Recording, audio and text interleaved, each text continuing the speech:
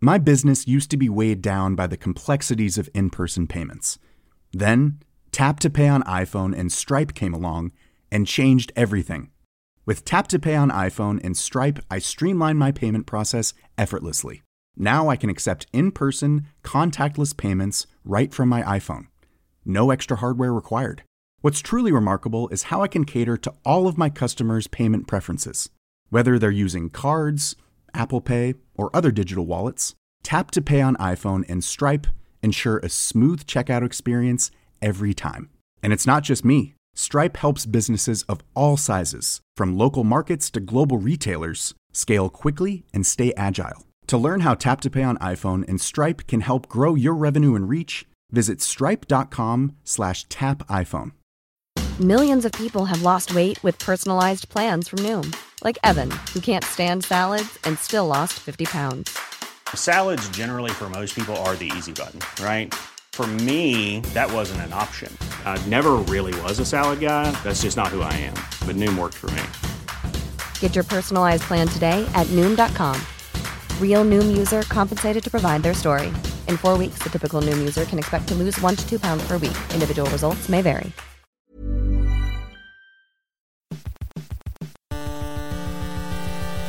UK Tech Weekly Podcast. Ole, ole, ole, ole. UK Tech Weekly Podcast. Beyond the New, and welcome to this latest batch of freshly baked UK Tech Weekly Podcast, the UK's least violent weekly tech podcast, slamming into your head every Friday like a plastic chair thrown across a town square. The UK Tech Weekly Podcast is an infotainment sunbeam from the editors of PC Advisor, TechWorld, Macworld UK, and Computerworld UK.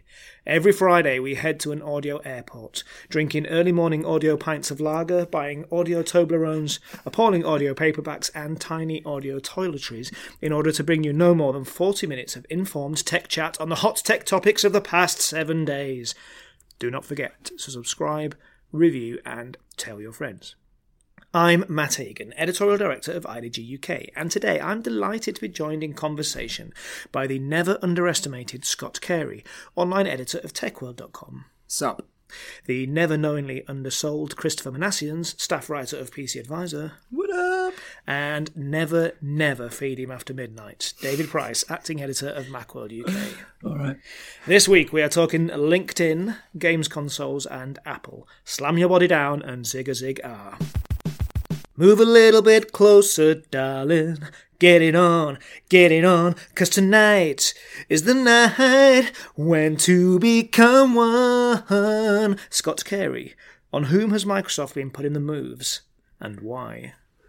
The answer is LinkedIn, and I'm also interested to know if we have a Spice Girls theme for the afternoon, because there's been two references already. 2 references, yeah, not intentional. Not interesting. Just, classic songwriting just comes up in these situations. Sort of comes through. But yes, Microsoft made some headlines this week by acquiring everyone's favourite social network, LinkedIn, for a ludicrous amount of money. $26 billion? $26 billion, which is Microsoft's biggest ever acquisition and Satya Nadella's first.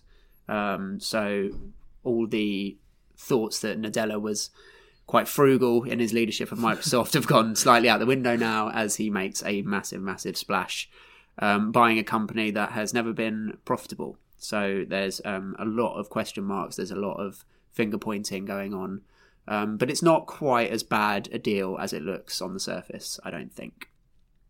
I think it's a good deal, isn't it? I'm just to give the counterpoint. I mean, Microsoft now has a major presence in social. LinkedIn claims, I think, about 440 million active users, which is... it's 105 actives, 440 million total. Okay. I took some notes. Good work. Okay, but still I would say that even from a data point of view at least... Yeah, so I think that's what it comes down to here. It doesn't quite so much come down to the platform. They could build their own platform. They tried to. They built Yammer, which... is used, but it's not the most popular social network. It's only I've literally never heard of that. Yeah, so I only know about it because I used to use it at my old office because we were a Microsoft shop and people used Yammer. We have a Yammer accounts. Do we? Yeah, although since we moved to Google Docs, that becomes less relevant, and we use Slack. Broadly speaking, the same thing. Yeah, Yammer's an interesting one because it's more of it's not like Slack, it's not a conversation, it's more posting something you've done or a question or something like that. So it's a little bit more like it's more Facebook looking as a platform. But yeah, as you were saying, I think it comes down to the data. I think they're purchasing the data, and in his call to investors, Nadella did make it quite clear that he sees this as a sort of CRM HR move for them, and it LinkedIn is essentially a massive digital CRM. It's probably the biggest HR database in the world, and it's better because who finds out sooner if you change jobs?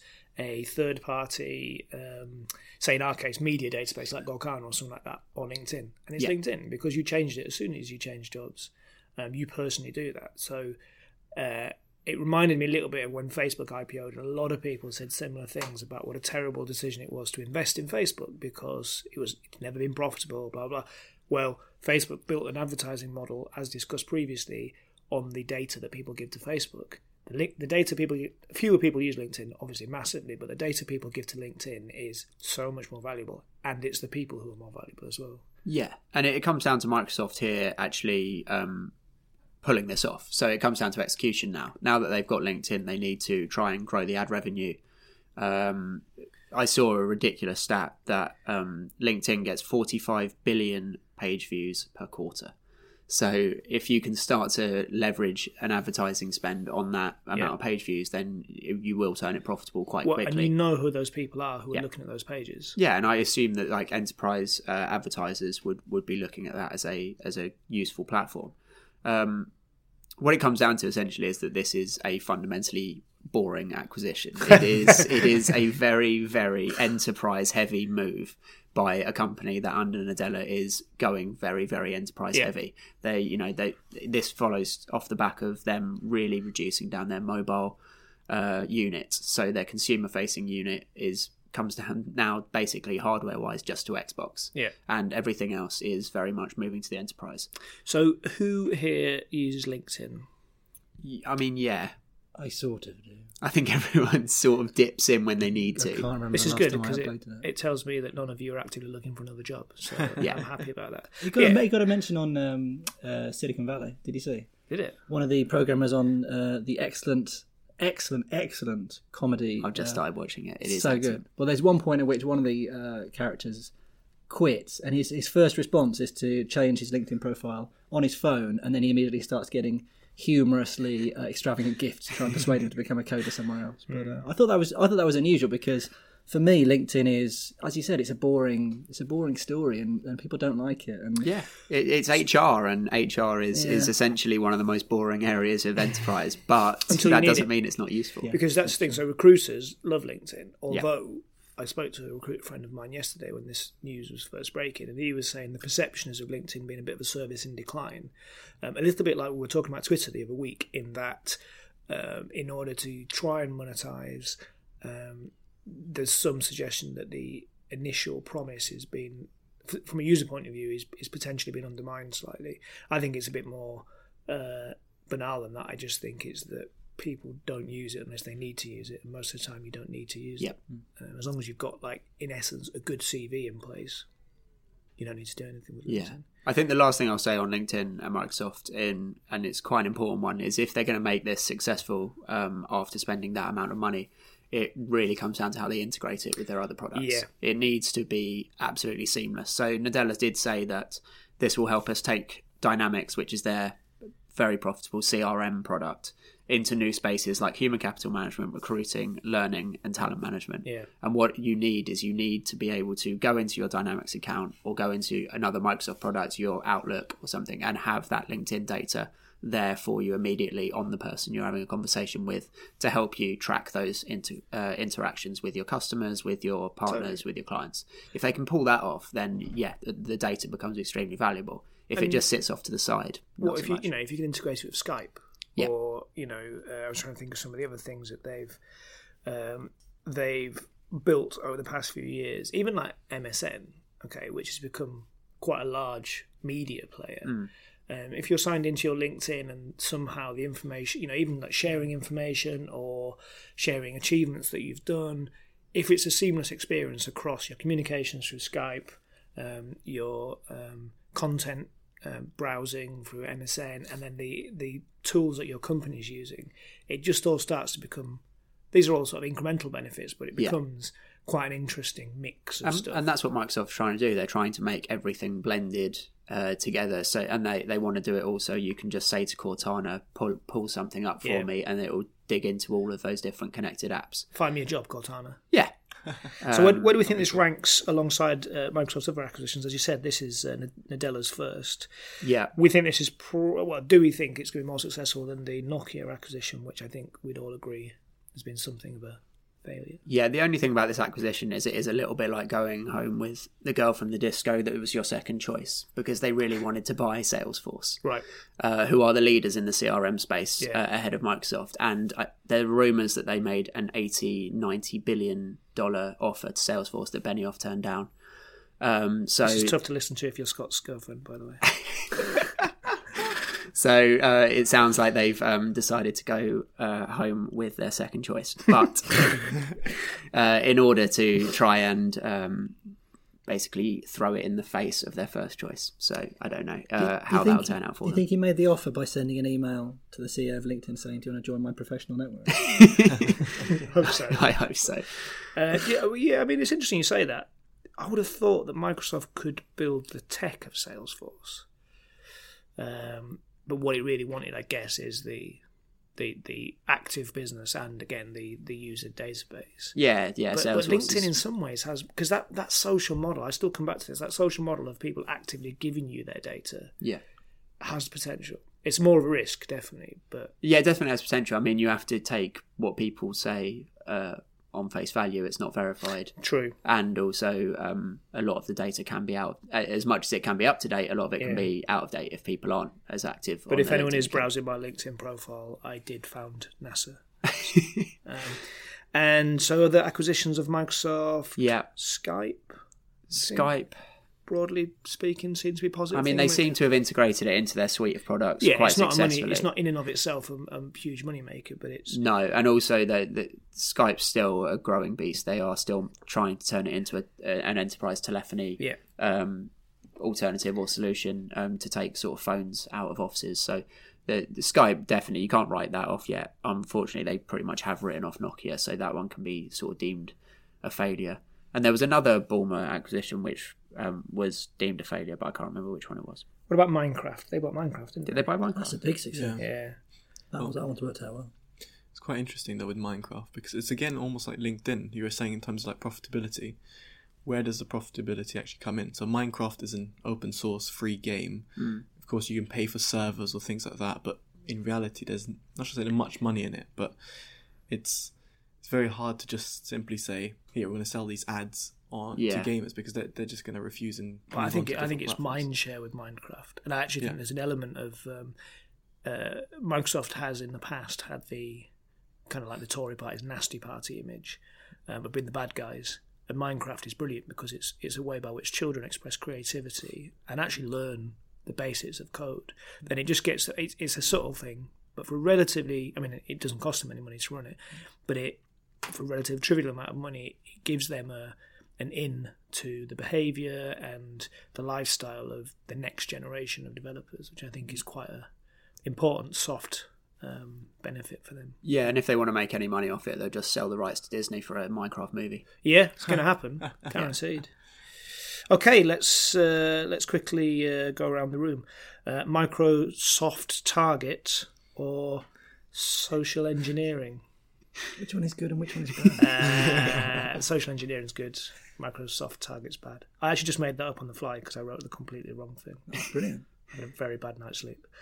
Christopher Manasseh. Too nervous about football. I'll go for the social one, the good one. Social engineering. Scott Carey. Yeah, social engineering. David Price. I feel like I should say the other one now, just for interest. Say it. I'll say the other one, the bad one. What's it called? Microsoft Target. Microsoft Target. Yeah. Go for the soft target as per. Wonderful. Let's take a very short break, and when we come back, we're going to be talking about games. E3 is a magic number. No more, no less is the magic number. Christopher Manassians. The games console war is hotting right up. Who's winning? Oh, this age-old question of who's winning is a quite hard one. You always put me on the spot. Absolutely. AMD, Nvidia, now this. That's just getting too much. No, in all honesty, there've been quite a few game launches. And at E3, there was also the Xbox One S that was announced. Xbox One S. This is pretty exciting, I think. Well, it is exciting in the respect that it's quite cheap. So new gamers or people who want to actually start gaming on the Xbox platform were like, ooh, a better upgraded one. It's slimmer, which is what the S stands for. Not for Siri. So it doesn't have Siri. It's just a slimmer version of the actual original Xbox. It's about 40% slimmer, which is a big deal, really, if it's in your living room. But exactly, anyway, yeah, because these things are supposed to be set-top boxes, so Yeah. That does matter. It's banal, but it does matter. Okay. Also, if you want to take it with you to Las Vegas. Which David Price did. Lighter in your suitcase. I didn't actually do it. David Price, listeners, was once so concerned that he, quote, wouldn't find anything to do after he'd been working in the evenings in Vegas. In Las Vegas. That he rang the hotel and asked if he was allowed to take his Xbox with him. I didn't enjoy Las Vegas generally. As I recall, you did find things to do in the evenings. But that's our After Dark podcast. So, Back to matters in hand.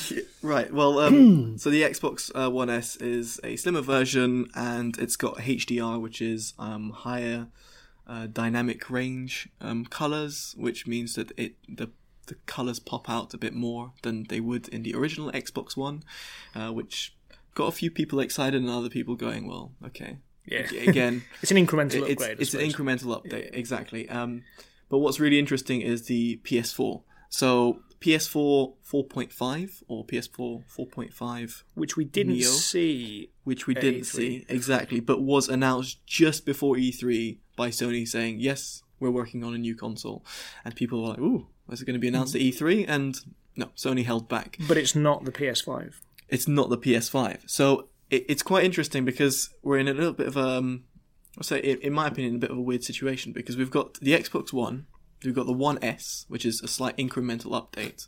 Xbox also announced that in 2017 they're bringing out the Xbox Scorpio, or at least that's the code name for Scorpio! Hank Scorpio. Italy or France.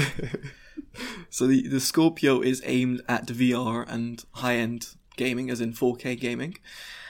Now, the PS4 and the PS4.5 are pretty much rivaling the Xbox One S and the Xbox Scorpio. So, as far as I'm aware, and from what I understand, if the PS4.5 comes out this year, which is deemed to come out in October 2016, then arguably people who want to high-end game on 4K screens or want to use VR will clearly get the PS4.5 or the because that's the rival to the Scorpio, which isn't coming out until next year. Exactly. So it's a little bit of a, not say odd decision by Microsoft. Clearly they can't know what the supply chain is or how it works with at Sony. But as far as I'm aware, if Sony put their foot in first, then people are just going to stay on the Sony platform and not go on to the Xbox. Because right now, the differences between the two, you've got a few exclusive games, but it's not groundbreaking difference between the two. So the Xbox One S is the one that we have seen and has been revealed. Yeah. When is that coming out? That is coming out, as far as I'm aware, it's coming out this summer. Okay. I don't know the exact date. And they've done they've released some pricing for it? Yes. The pricing was, I think, $400, $399. Okay. Top of my head, or yeah. And we don't know enough about the 4.5 yet to know how it'll arrive, but do we assume it'll be more expensive than that? I assume it's going to be more expensive, just because of what the specs are inside. Yeah. And what are the spec changes on the 4.5? So it's going to be more cores on the processor and the graphical processing unit, the GPU. So it's just going to be a much more powerful unit all around. Yeah. So presumably that's aimed at VR and 4K and which is quite interesting because our local resident expert Lewis, Mr. VR as I like to call him, he was saying, well, the PS4 it's still capable of doing VR, and Sony emphasized that our current PS4 is aimed at VR, and people can play on VR. The PS4.5 will just aid you to have a better VR experience. Sure. Cool. And the Xbox One can't do VR. Exactly. So the Xbox One can't. The Xbox One S isn't aimed at VR either. But it nor has 4K. it has got 4K Ultra HD video outputs. Output, so it means it can I read that. play it, but it So- can't actually. You can't game on 4K. Are we safe to say that Sony are just ahead of the competition then? I would think that if I had to put my bets on it, I'd put like 10 quid on it. That's Yeah. not much. But yeah, I would definitely put PlayStation ahead, and coming in 2017. Because that's interesting, 2018 because the years. Xbox and PlayStation have always had these sort of set cycles where they sort of tend to be on the same cycle of upgrades. I don't know what it is it every like 4 or 5 years or something like that? Yeah. And now it seems like Sony are pulling away, which is unusual for two companies of that size to be that much of a gap. Exactly, and the way I think Microsoft have tried to counter this is that they announced Xbox Play Anywhere. Ah, yes. Now that is actually really exciting for a gamer that's like me who's on the PC, because Windows 10 now integrates with Xbox One games, meaning that if you buy it on one platform, it'll work on the other, and you don't have to buy it again. That is huge, isn't That's it? cool. I mean, So that's a like really Sky big Q, isn't it? Yeah, Yeah. in essence, yeah. It's really interesting, because I think that is Microsoft's best way of winning gamers. From people from PC gamers to Xbox gamers wanting to, you know what, I want to upgrade to a PC, or I want to play it with my friends on my computer. How can I do that? Oh, actually, if I use Xbox Play Anywhere, I can do that. It's no problem. Do you know what? It speaks back to the previous conversation we were having as well, though, because this is Microsoft again becoming this platform company where it's kind of like, regardless of the hardware, regardless of the specific program that you're in, the experience they're trying to build is that you can use a Microsoft product across all of it. And this is right at the other end of the spectrum to the enterprise stuff we were talking about, but it is this idea, and which was the original sort of concept we were sold around Windows 8, which never really happened, but that you could use the same program. Hey, I'm Ryan Reynolds. Recently, I asked Mint Mobile's legal team if big wireless companies are allowed to raise prices due to inflation. They said yes. And then when I asked if raising prices technically violates those onerous 2-year contracts, they said, "What the f*** are you talking about, you insane Hollywood ass?" So to recap, we're cutting the price of Mint Unlimited from $30 a month to just $15 a month. Give it a try at mintmobile.com/switch. $45 up front for 3 months plus taxes and fees. Promo rate for new customers for limited time. Unlimited more than 40 gigabytes per month. Slows full terms at mintmobile.com. Even on a budget, quality is non-negotiable. That's why Quince is the place to score high-end essentials at 50 to 80% less than similar brands. Get your hands on buttery soft cashmere sweaters from just $60, Italian leather jackets, and so much more. And the best part about Quince, they exclusively partner with factories committed to safe, ethical, and responsible manufacturing. Elevate your style without the elevated price tag with Quince. Go to quince.com/upgrade for free shipping and 365-day returns. Ever catch yourself eating the same flavorless dinner 3 days in a row? Dreaming of something better? Well, HelloFresh is your guilt-free dream come true, baby. It's me, Keke Palmer. Let's wake up those taste buds with hot, juicy pecan-crusted chicken or garlic butter shrimp scampi. Hello Fresh. Stop dreaming of all the delicious possibilities and dig in at HelloFresh.com. Let's get this dinner party started.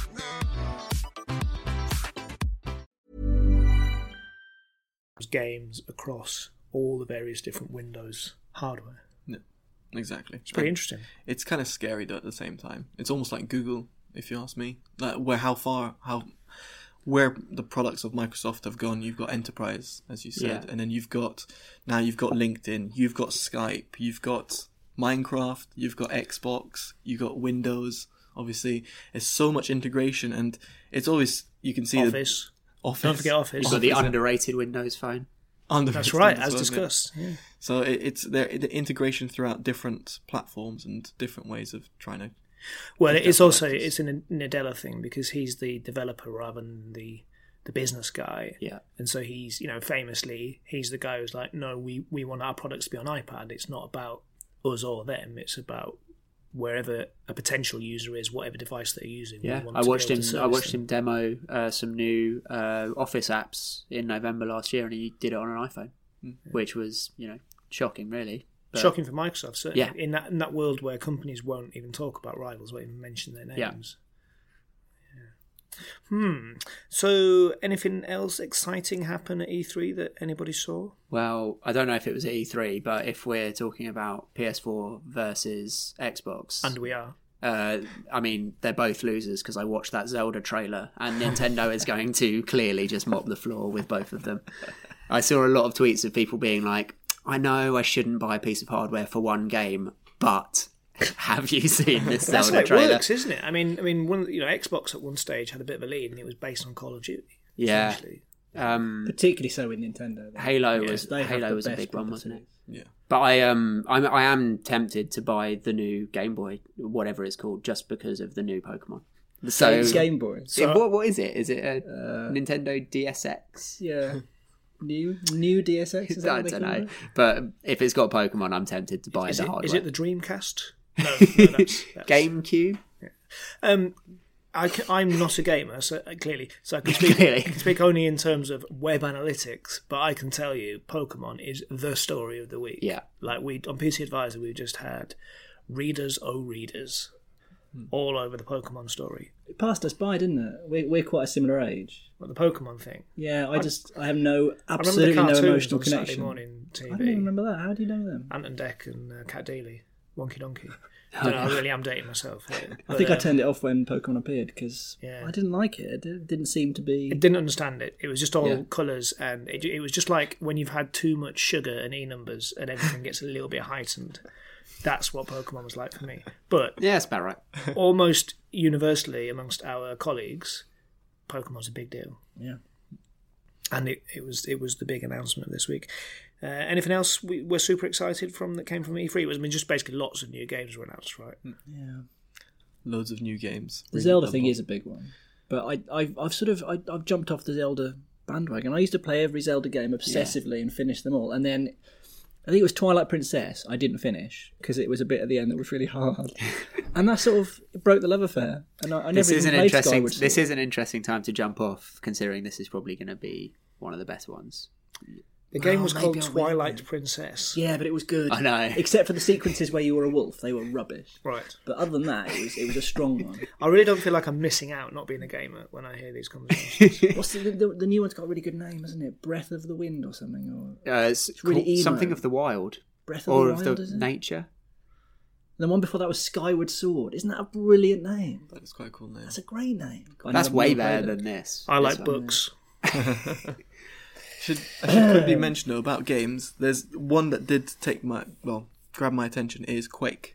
Right. And Quake being a really legendary game, old school legendary game. First shooter I ever finished. Oh wow, really? Yeah, I loved Quake. Wow.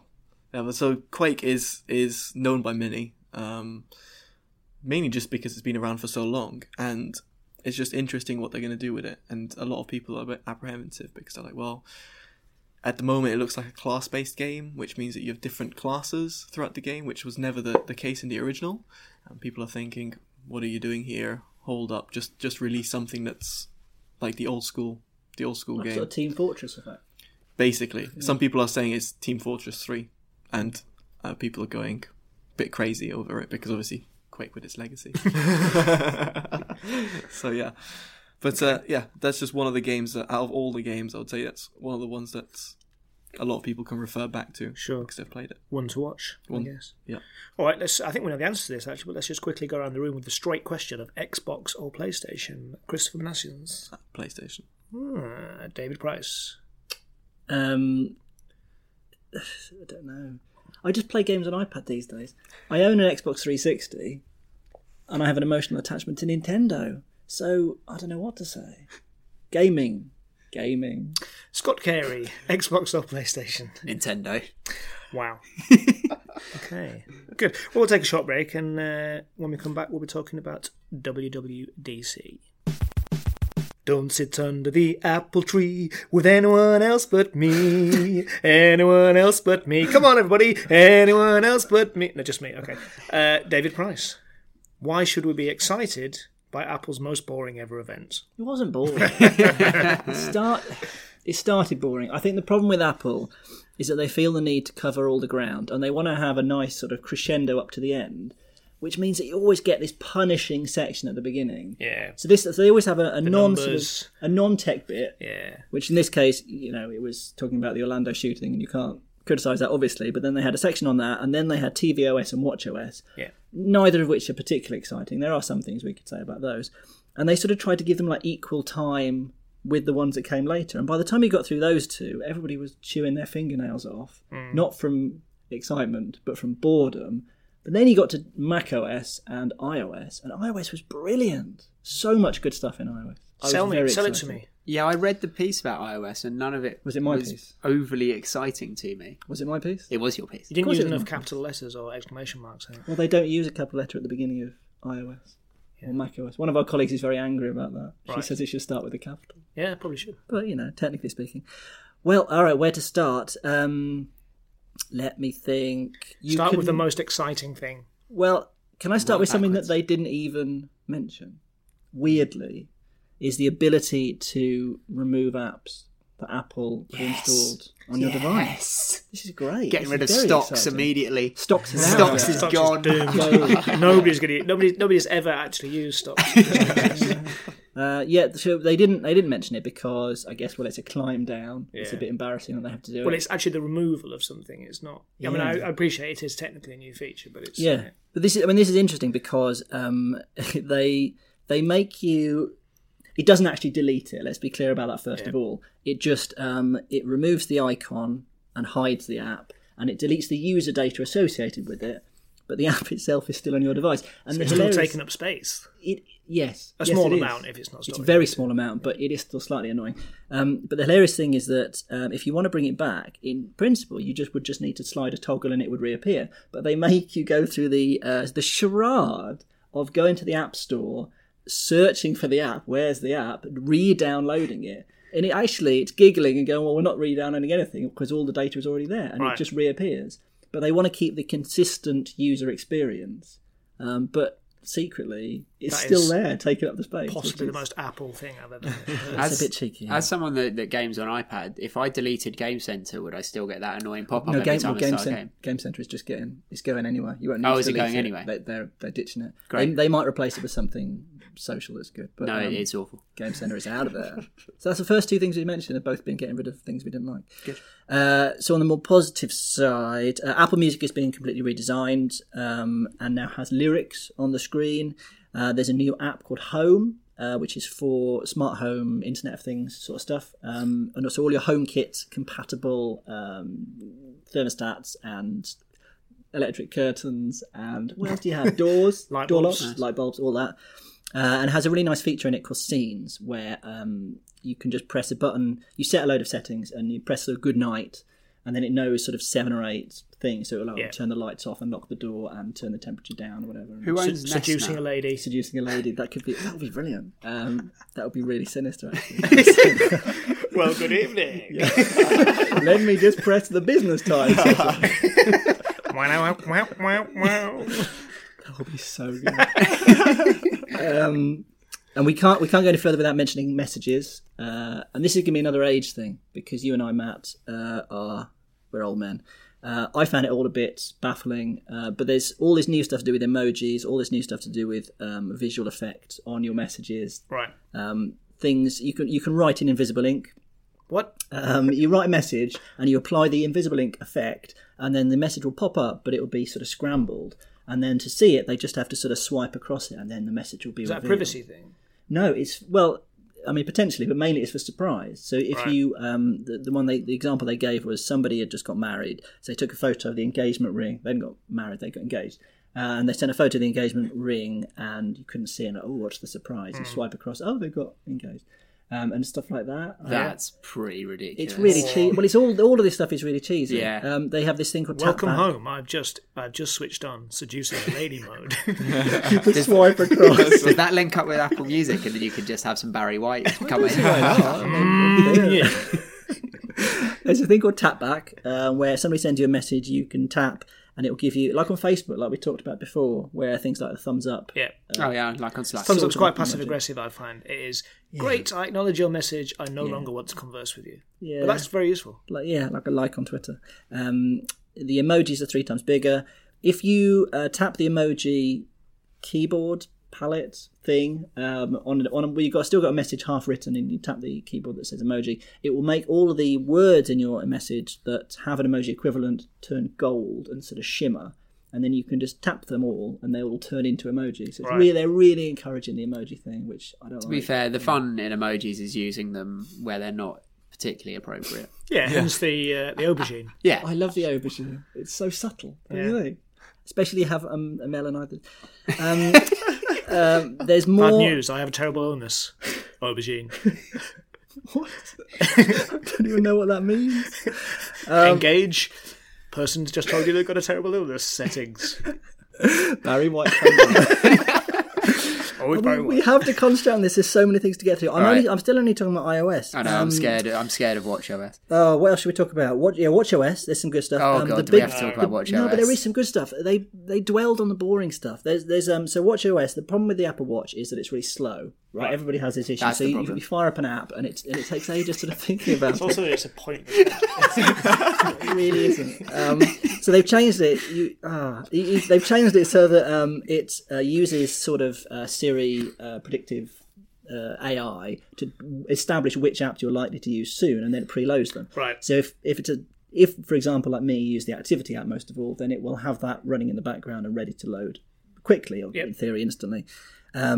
You have in fact, a lot of the stuff relates to Activity, which I'm pleased about. There's a new watch face which has the Activity rings on it. There is shared Activity, so you can track other people's Activity rings.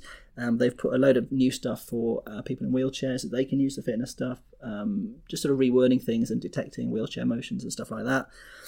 There is a new app called Breathe, which is to... You know, breathe in, breathe out. I think I need it at the moment. You know how on the Apple Watch... Engage breathe mode. You're obsessed with it. Barry White. Yeah. You know how on the Apple Watch, 10 minutes to the hour, then it says stand up to make sure you're standing up enough during the day. This will do a similar thing with once every 25 seconds. It's meant to be like a sort of meditation. That's thing. absurd. But you're supposed to take some moment out and then just calm yourself down, and it will track your heartbeat while you're doing this and put soothing. When I'm making it sound rubbish. Introduce walk. What's right foot in front of left foot? Byproduct. Should we talk about the Mac? Yes, please, because this is pretty exciting. I think it is. So there's auto unlock with your Apple Watch. If your Apple Watch is unlocked and you get close enough. Can you do it with your phone? Or is it just Watch? I don't know. I think it's just Watch. It'd be quite cool if you could just thumbprint into your Mac. That might be something that's on the cards. I'm not sure. I only know about it on the Watch. There's now Siri on the Mac as well, which is probably the biggest headline thing. Yeah. Even though that's going to make us sort of a bit embarrassed to do it at work. Can we type it? Can you spotlight it through Siri? What? Can you ask a question through keystrokes instead of asking? It'll be good for all that stuff. Yeah. It's just that the issue potentially is that people feel very self-conscious about talking to their devices. Yeah. But I mean, I've been arguing that this is actually better on the Mac because at least you're in a controlled environment. You're in your office or whatever with a few colleagues and they know what you're doing. But and on it's, the iPhone, it's just saying a phrase as well. It's not like one of the problems with voice recognition in terms of writing lengthy messages is exactly that. Is you've got to, there's no privacy and you've got to talk to your machine. But I think people will actually get used to just saying, find this thing or close this thing or whatever. I think so. It's nice when you're in the corner office, Matt, but when you've got people next to you... He hasn't got a corner office. He wishes he had. I don't know what I'm saying. None of us have offices except Matt. So. I can't wait to get the Barry White app. Come in, how has it become a Barry White app? Yeah. Engage sacking mode. If that was still Barry White, you'd have to be worried. There's been a change of name for the OS. Yeah, sort of. Instead of it being uppercase M Mac, lower space OS, it's now all one word Mac OS with a lowercase m. But what about the X? Is the X gone? Oh, that's true, yes. No, they got rid of that. So, sort of belatedly, they've been calling it because it's a 10 really, not an X. So it's been OS 10 for OS 10.10 at one stage, which was my favourite. Awful, but this would have been 10.12, and actually in some circumstances they are still calling it OS 10.12. But the idea that they've had 12 versions of the same of OS 10 is sort of getting a bit silly. I've got two very important questions. Please, firstly, like they all have names. What's the name of this one? Sierra, nice. So we got some like different Sierra Mountains in the background. Sierra Nevada, but obviously in this country it's sort of mid-range automobile. H's. Yeah. And my second question is, was the man in the hat there? He's a Microsoft man. Why would he? Is he a Microsoft man? Yeah. Oh God, I'm mixing up. Brian Roper. Yeah, I'm the expert on the Hat Man. Well done. Yeah, it's because I just don't watch conferences. This is the thing: is that they have their equivalent of the Hat Man, which is Craig Federighi, who's also known as Air Force One. Oh yeah, and the brilliant thing about him, just the same as for Hat Man, is that he's aware of how ridiculous he is, and he goes along with it and is therefore a really good presenter. The Ringer wrote a really good piece about Air Force One. Yeah, well, he's so good and he's so enthusiastic, and the whole thing went up. So you'd had the tvOS and the watchOS, and it was boring. It was really rubbish. And then he hits the stage like Roger Daltrey, and the whole thing goes up. And he was like, "Yeah, let's go Mac OS, let's do iOS," and you could just feel it. Engage Mac OS mode. Yeah, exactly. It was just great. He's got the energy of Balmer, but without the sort of sweating. That sums it up. That's perfect. Yeah. So I thought overall it was good. Okay. I thought it was a really good event, but it started slow, and I just wish that they'd have a bit more discipline about saying, here are the things that we really want to talk about and are interesting, and then the other stuff will cut it back. And he could have just come on at the beginning and said, look, we're going to talk really briefly about tvOS and watchOS. Yeah. Then the big stuff, we couldn't say that, but then some more stuff, and then concentrate on macOS and iOS. Was there anything we expected that wasn't said? We thought there might be some hardware, and there was no hardware. No MacBooks. We thought, that's coming in. There's going to be some sort of MacBook thing at some stage. Yeah, there'll probably be a separate event, because the MacBook Pro is overdue. They've just updated just sort of March, was it? There was a new MacBook Air and a new MacBook. But they were sort of very light updates, weren't they? The MacBook Air particularly was almost non-existent. But the MacBook Pro, we think because it's been delayed a little bit, well, that's not really fair, because it's come a bit later than those other two, it's going to be more major. Sure. And I guess it'll get its own event, which it deserves, because talking again about web and how message. They've done it pretty much always, isn't it? Yeah, generally. But it's a huge, huge topic, and a lot of Apple fans are mad keen on a new MacBook Pro. Yes, please. Yes, please. And there was none of that. No. Obviously, no new Apple Watch, because they kept saying that this watchOS 3 will make your watch like a new watch. So it suggests there's not going to be any new hardware for a while. Any new straps? Not even straps. Wow. Nothing that you could embody in a physical product. Straps were at the March event, weren't they? Yeah. So, but one thing I actually noticed is that tvOS receives dark mode, which is basically turns the screen from white to black. But that was a lot of rumours for iOS to receive that, and nothing was announced around that, which actually surprised me. So. Yeah, I mean, maybe that'll be iOS 10.1. I don't know. But there were some really strong clues about dark mode. Yeah. In Siri, if you say, I don't know if this still works in iOS 10, I haven't tried it, but in iOS 9, if you say, Siri, turn on dark mode, then instead of saying, I don't understand, or just getting it wrong and doing something else, like it does with anything else like that, it says, I cannot do that setting. I cannot change that setting. Right. So it sort of acknowledged the existence of it. Yeah. So presumably it's in the works. It must be in the pipeline. But then it's a very Apple thing that it wouldn't, even if it just about worked, they wouldn't include it at this stage. Yeah. But they might later on. Yeah, hope so. Okay, cool. Let's quickly go around the room then. An apple a day keeps the doctor at bay, or apple is the forbidden fruit. Crystal Manassians. Apple's good. Apples are An good apple food. a day keeps the doctor at bay. Scott Carey. An apple a day keeps the doctor away. Yeah, I'm not even, there's no point asking you about this, David Prescott. Yeah. Take it as read. An apple a day keeps the doctor at bay. And that brings us to the conclusion of this podcast. Thanks for listening to this edition of the UK Tech Weekly podcast, listener. Do get in touch to let us know your thoughts and opinions and to shake us down for cash. Yes, please rate us and review us on iTunes. Do that, and whatever you do, don't go to the football and get in a fight, because that's a bad thing. You can tweet us at UK Tech Podcast or email editor@IDGUK, and we will be back next week. But until then, say goodbye, guys. Bye. Goodbye. UK Tech Weekly Podcast. Even on a budget, quality is non-negotiable. That's why Quince is the place to score high-end essentials at 50 to 80% less than similar brands. Get your hands on buttery soft cashmere sweaters from just $60, Italian leather jackets, and so much more. And the best part about Quince, they exclusively partner with factories committed to safe, ethical, and responsible manufacturing. Elevate your style without the elevated price tag with Quince. Go to quince.com/upgrade for free shipping and 365-day returns. My business used to be weighed down by the complexities of in-person payments. Then, Tap to Pay on iPhone and Stripe came along and changed everything. With Tap to Pay on iPhone and Stripe, I streamlined my payment process effortlessly. Now I can accept in-person, contactless payments right from my iPhone. No extra hardware required.